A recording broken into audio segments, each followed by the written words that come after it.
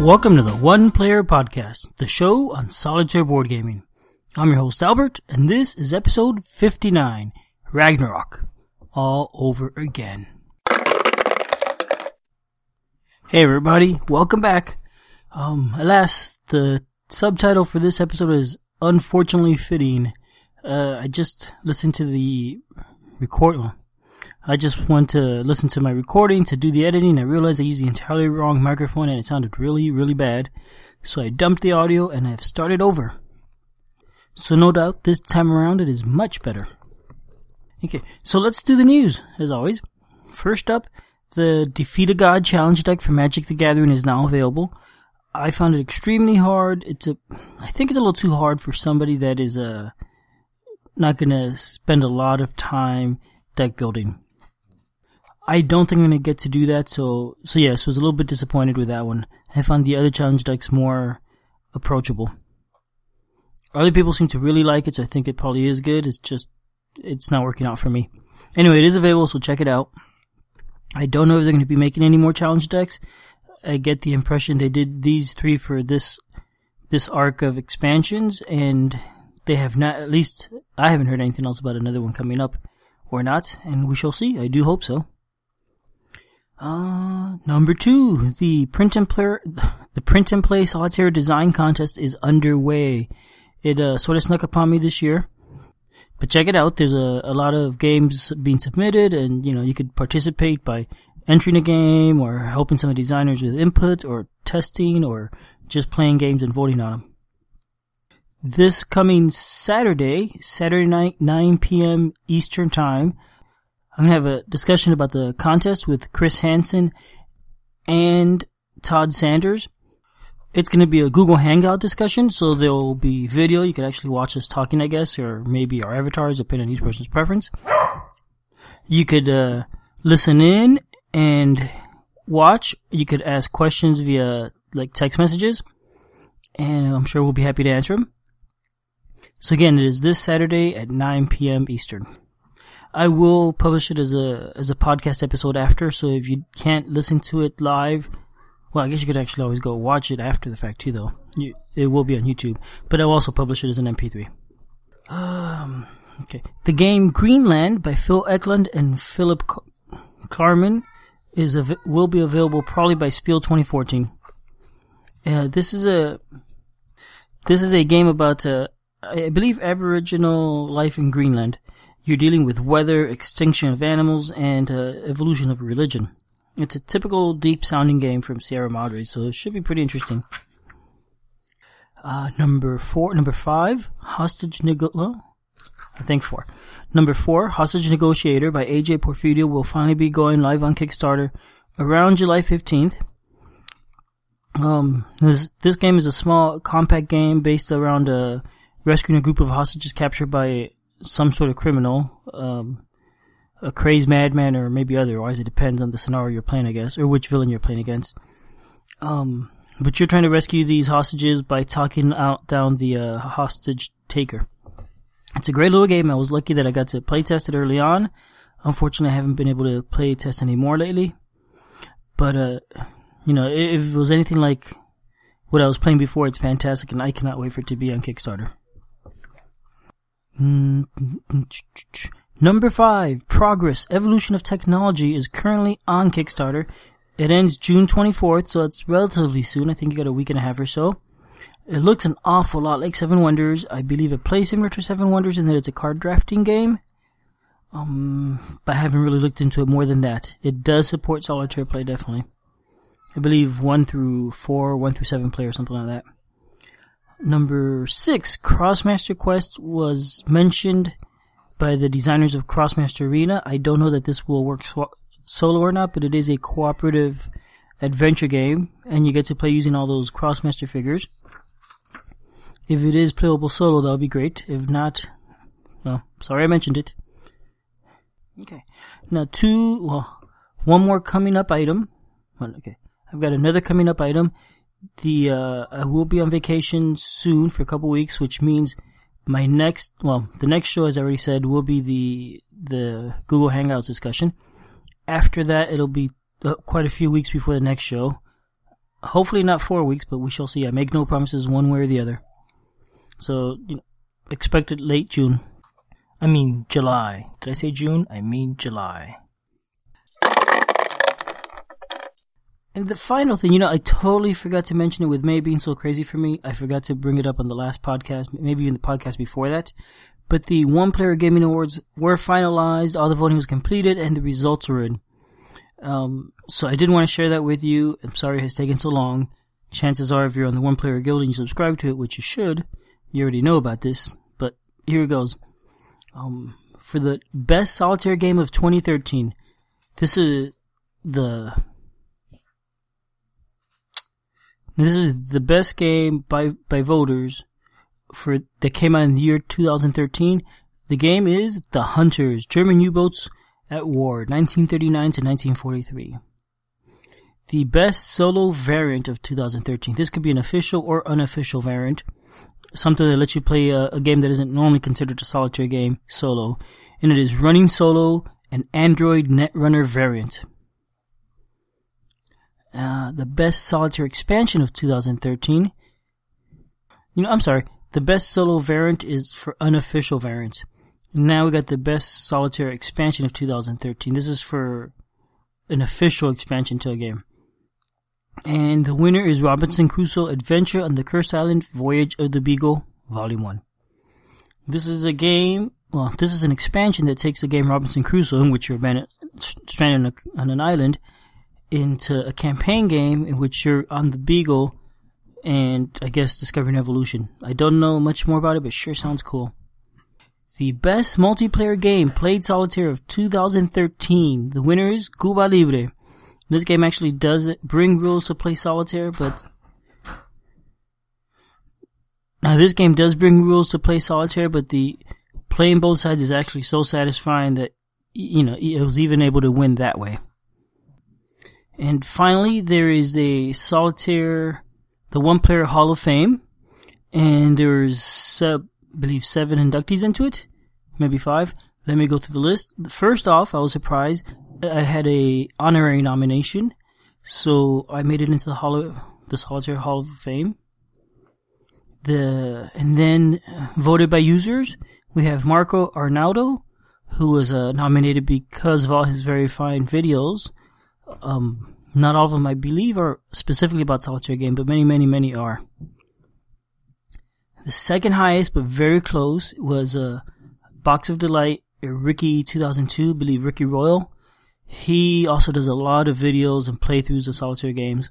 I know these two people have influenced many, many people's buying choices because of the high quality videos they produce.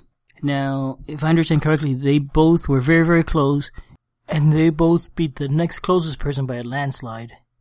Okay, and then the Hall of Fame for the designer. The two people entered into the Hall of Fame this year, the two designers entered this year are Dan Verson of Dan Verson Games, has designed quite a few solitaire or solitaire friendly games, including Field.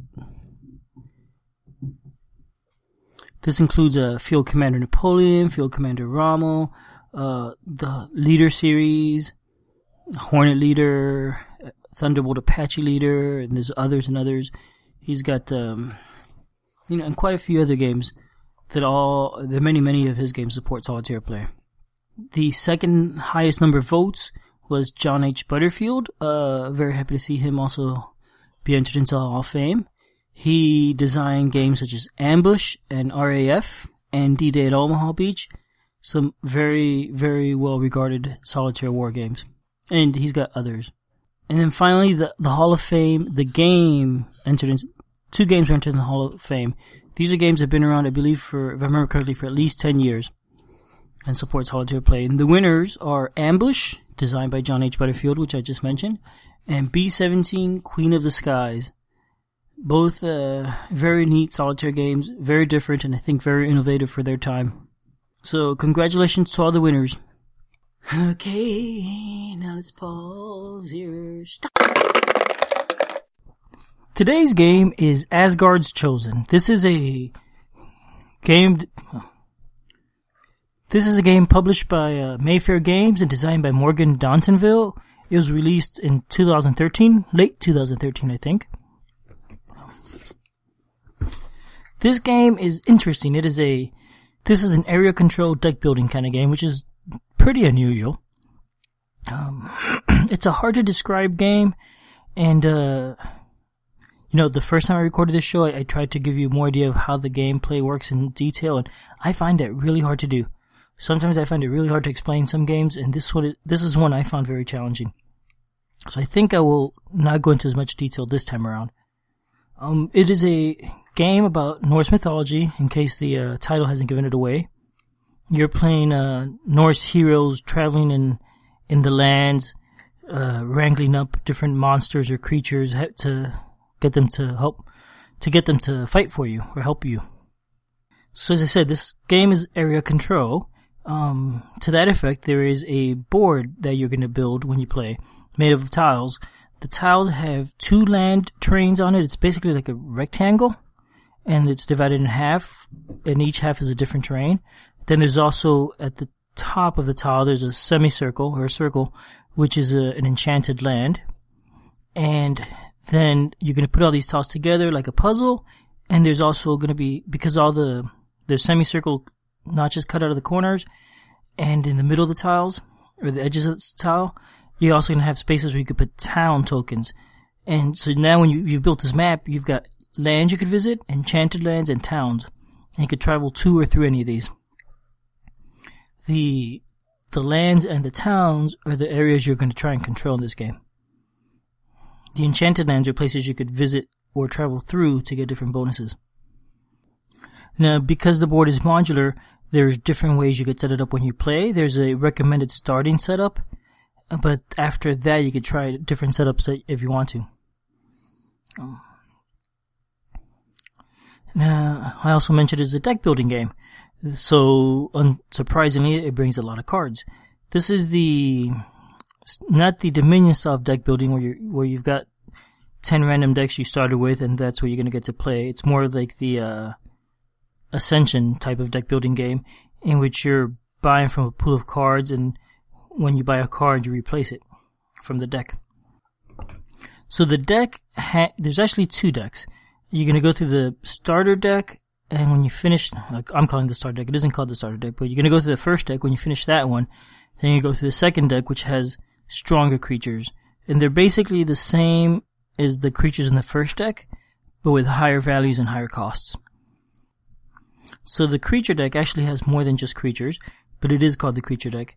It's got the creatures, which generally speaking, they're going to have a power, a terrain bonus, and a terrain type, an opposing terrain, a cost, and a terrain ability. Hopefully I got all the terms right, but maybe not. The first number, the creature's power, is how good he attacks and fights other creatures when you're fighting. The number could also be his purchasing power when you're using him to buy other cards. I mentioned it, the creatures all have a terrain bonus, which is right next to that terrain, the creature's power. It's basically a +1 or a +2. I mentioned the land tiles already, or is divided into two terrains for each tile, or 2 lands. There's different colors, or you could say different types, I guess. There's for example, gray is mountains. There's a green, which is forest, or maybe bogs. There's a different shade of green. There's marsh. I think there's 5 or 6 different colors total. Each creature is aligned with one of the terrains, one of these lands.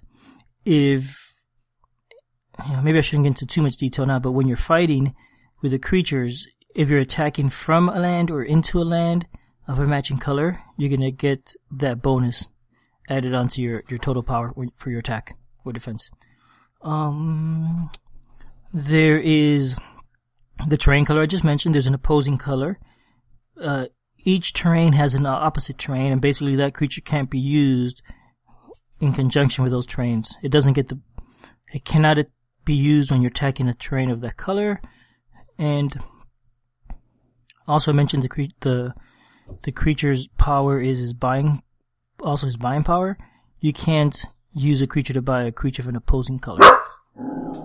Shh! Kaylee. Chai. Okay. I mentioned the creatures have a cost. It's generally 2 or 3 times of the creature's power.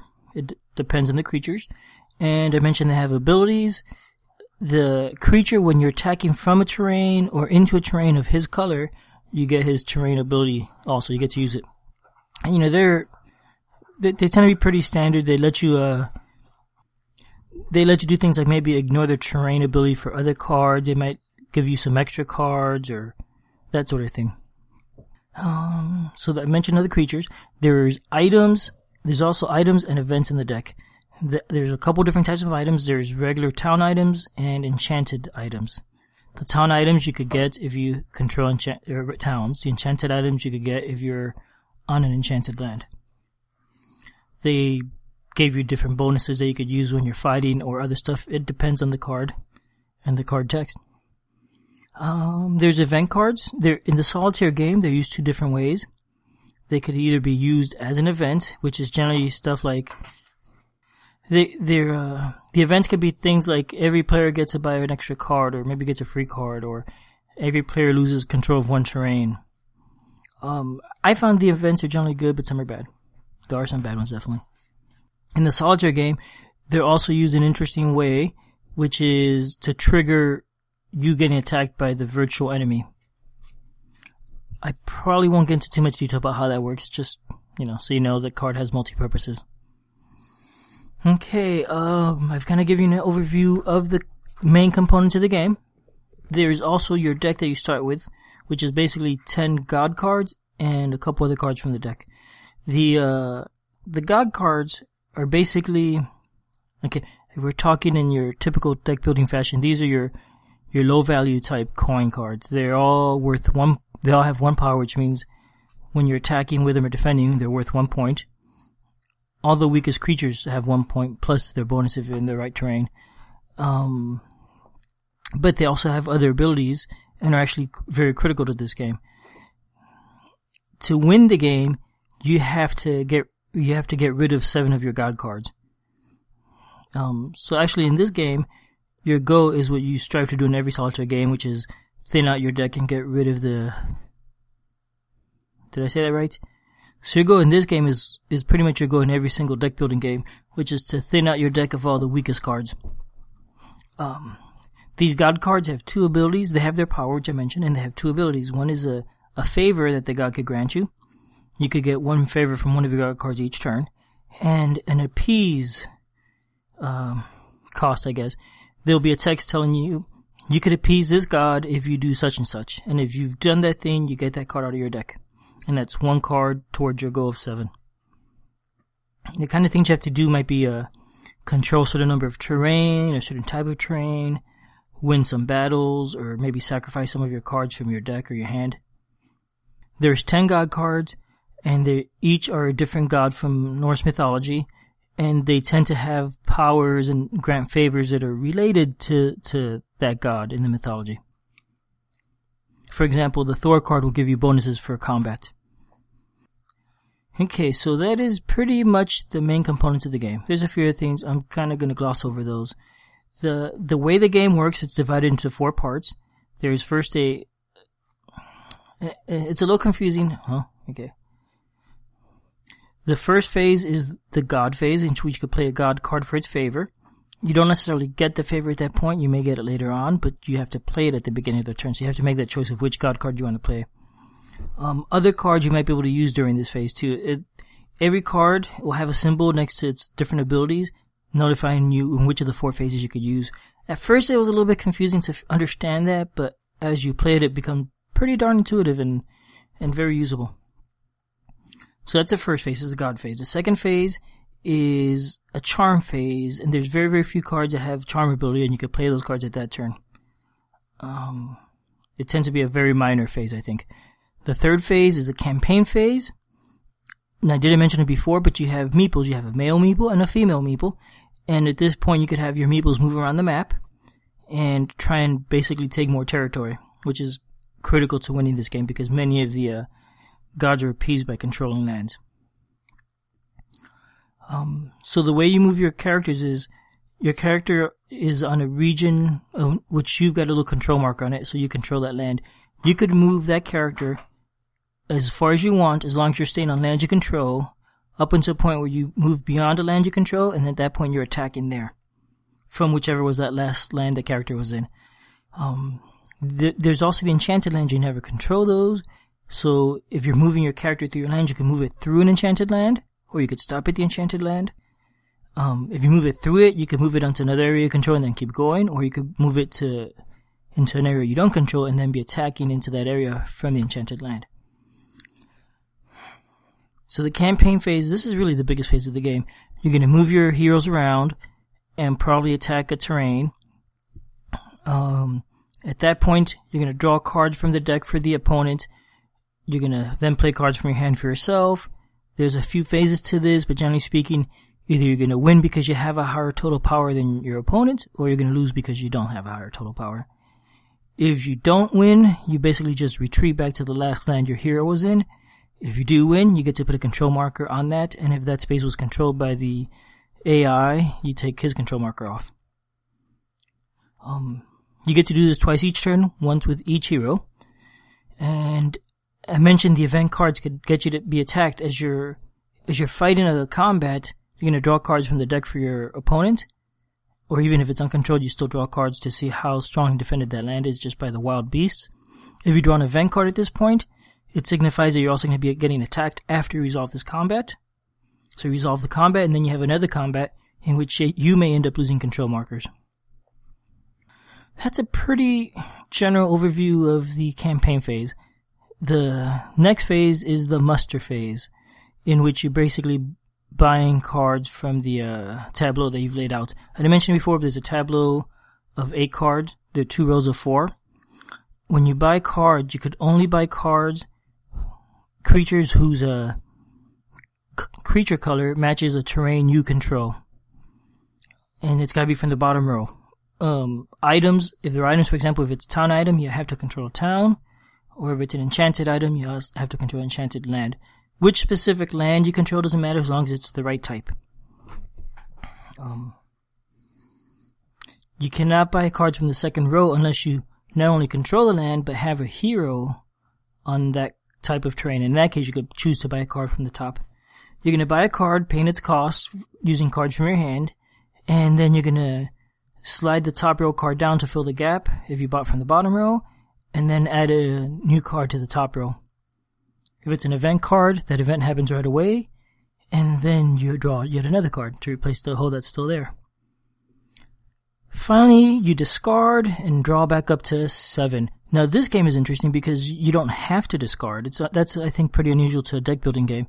You have a choice of whether you want to keep some of the cards or all the cards in your hand, and of course that's going to affect how many cards you get to draw because you've got a hand size of 7. I found that very interesting because it adds a nice hand management to deck building games that I have not seen before. So that's generally the game. There's a few things here and there I didn't mention, some that are gonna just impact the way the combat works or the way the solitaire game is handled. It is a very interesting game. I really liked it. I like the area control. I like the deck building. The two work really well together, I think. I like the way you're buying from the tableau. I like the hand management. I love the theme. I think the theme really works really nicely in this game. So that being said, I do also find the game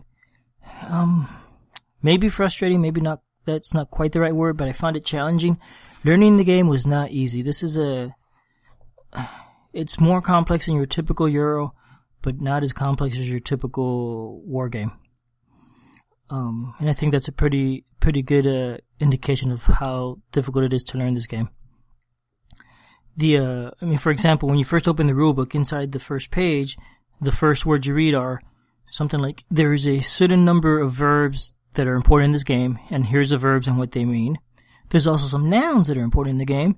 Here's what they are and what they mean. So right off the bat, you start with having to learn these definitions and then start reading the rules.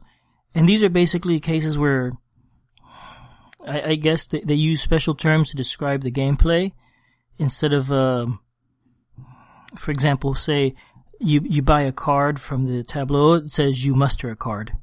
So mustering is a term you gotta learn, and the word will show up in different cards and all that. Not a big deal, but because there's so much to this game already, I think it slows down the learning process a bit.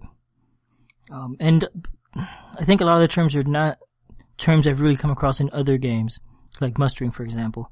I don't know of any other game where you're mustering cards. So it's a challenging game to learn. I've played it 6 times. I think I've figured it out pretty well at this point. I played multiplayer last week, and I really enjoyed the multiplayer game too, but I found it extremely hard to explain the game to other people, and I think they generally enjoyed the game, but found they were really confused a lot. And I explained the rule to them, and sometimes they might not believe me or didn't understand me and wanted to check it up in the rule book, because it's just, like I said, it's different. It's a different game than your typical game it's just a very different game. Overall, I think it's a great game. I think it has a lot of replay in it. You're setting up the board differently every time you play. If you want to, I never even got to that point. I enjoy just using the default board every time. But if you change the layout, it's going to affect what kind of terrains you could buy and all that, where you could get to easily. When the game starts, your opponent, the virtual guy, already controls a bunch of the land, so a lot of stuff is locked up. So depending on how you lay out the map, and that will affect where you can move to and how restricted the game might feel, I think. Now, I did accidentally set it up one time using the 3-player map, which is actually much bigger than 1 or 2-player map. So there was a lot more open space, and I was able to move around a lot, and that still felt satisfying. I didn't feel like I had a crazy advantage. I might have, because it was early on and I didn't know the game that well yet, so I probably messed up some rules, but it still worked pretty well for me. I enjoy the creatures and all the different abilities that they have, and there's a lot of opportunities for creative play of cards and teaming up cards together for really nice, powerful combat, or nice, powerful effects. For example, there's the one god card, Thor I mentioned. He'll give you a +3 bonus for fighting during the campaign phase, but it says you can only fight with 1 hero that turn instead of the 2 that you normally do.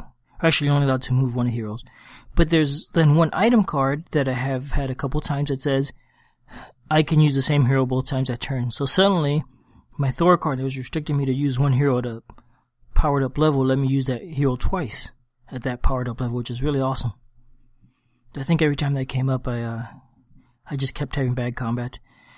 The whole combat and managing your hand is very challenging, because that one hand of 7 cards you start with, it sounds like a lot, but you gotta use that card for all the combat you do. You could easily use 2 or 3 or 4 cards in a combat, sometimes more. And then once you've done all the fighting, comes the time to buy cards, and hey, if you used all your cards for combat, you're not buying any cards this turn. Another really interesting thing is that your draw deck is also the timer for the game. You have to appease 7 gods by the time the 2 decks of cards run out. The first deck is really big, the second deck is pretty big, but not huge. I think you probably got like 140 or 150 cards in the 2 decks. But because of the way the game works, when you go to attack a new terrain, you're going to draw a few cards from the deck to see what you got to do, what's defending against you. You quickly start going through the deck every time you attack a new terrain. So the deck as a timer is a really neat mechanism. At first you're playing and you feel like you're going to last forever, and you got time to set up some strategy, and you don't worry about your guard card too much, but then all of a sudden you get through the first big deck, and now you get to the second deck, and you realize you don't have that much of the game time left. You've at least gone through 2/3 of the game by now, and hopefully if you appease a few gods, you're going to be rushing. And, it seems like every time I played, I had that moment hit, and I had that little bit of a panicky feel, which is pretty fun, actually. And then it kind of went through the rest of the game I felt like I was trying to catch up. Trying to catch up to win. There's obviously some nice strategies about how fast you get rid of your god cards, which ones you get rid of versus which ones you keep, because each god card has the favor he's going to grant you, which they're all different types of abilities, and some I find more useful personally than others, and it depends on what strategy I'm using. And getting rid of some of the god cards to appease them some are easier than others. And sometimes there's overlap where the card that you want to keep is also the card you want to get rid of. So there's interesting dynamics with that. Yeah, overall it's a really cool game. I do have to warn you, it is hard to learn. It's hard to grok this game. It's worth the challenge, I think, and you're going to read the rules and you're not going to understand. You're going to play a few times. You'll definitely get stuff wrong. At least I did. And, hi cat. What's the matter? Yeah, we're talking about the game now. Did you like it? No comment? Okay. So yeah, that's Asgard's Chosen. It's definitely a fun game. I don't think it's a very well known game. It's playable 1 through 4 players. You could also play it cooperatively. That's an option. And I think it's a game that has a fair amount of replay value. It's also not very cheap. I believe the retail price was $30 or $40, I think. Let me double check. It retails at $42. It's actually not too bad for a deck building game. I love the texture of the box. It's not a shiny glossy box. It's got a rougher feel to it. And I don't know how else to describe it, but I really like it. There you go. That's Asgard's Chosen. I hope you enjoyed listening to me talk about this one. Well, that's the end of today's episode. If you'd like to contact me, you can find me as Fractaloon on BoardGameGeek, or you can email me at oneplayeralbert@gmail.com. You can also post comments on the Podcast Geek list on BoardGameGeek, or come visit the One Player Guild on BoardGameGeek for comments and discussion and whatnot. The intro music is copyright Angus and is protected under a Creative Commons license and can be found at jamendo.com. The show is published under Creative Commons non-commercial share-alike license. Thanks for listening.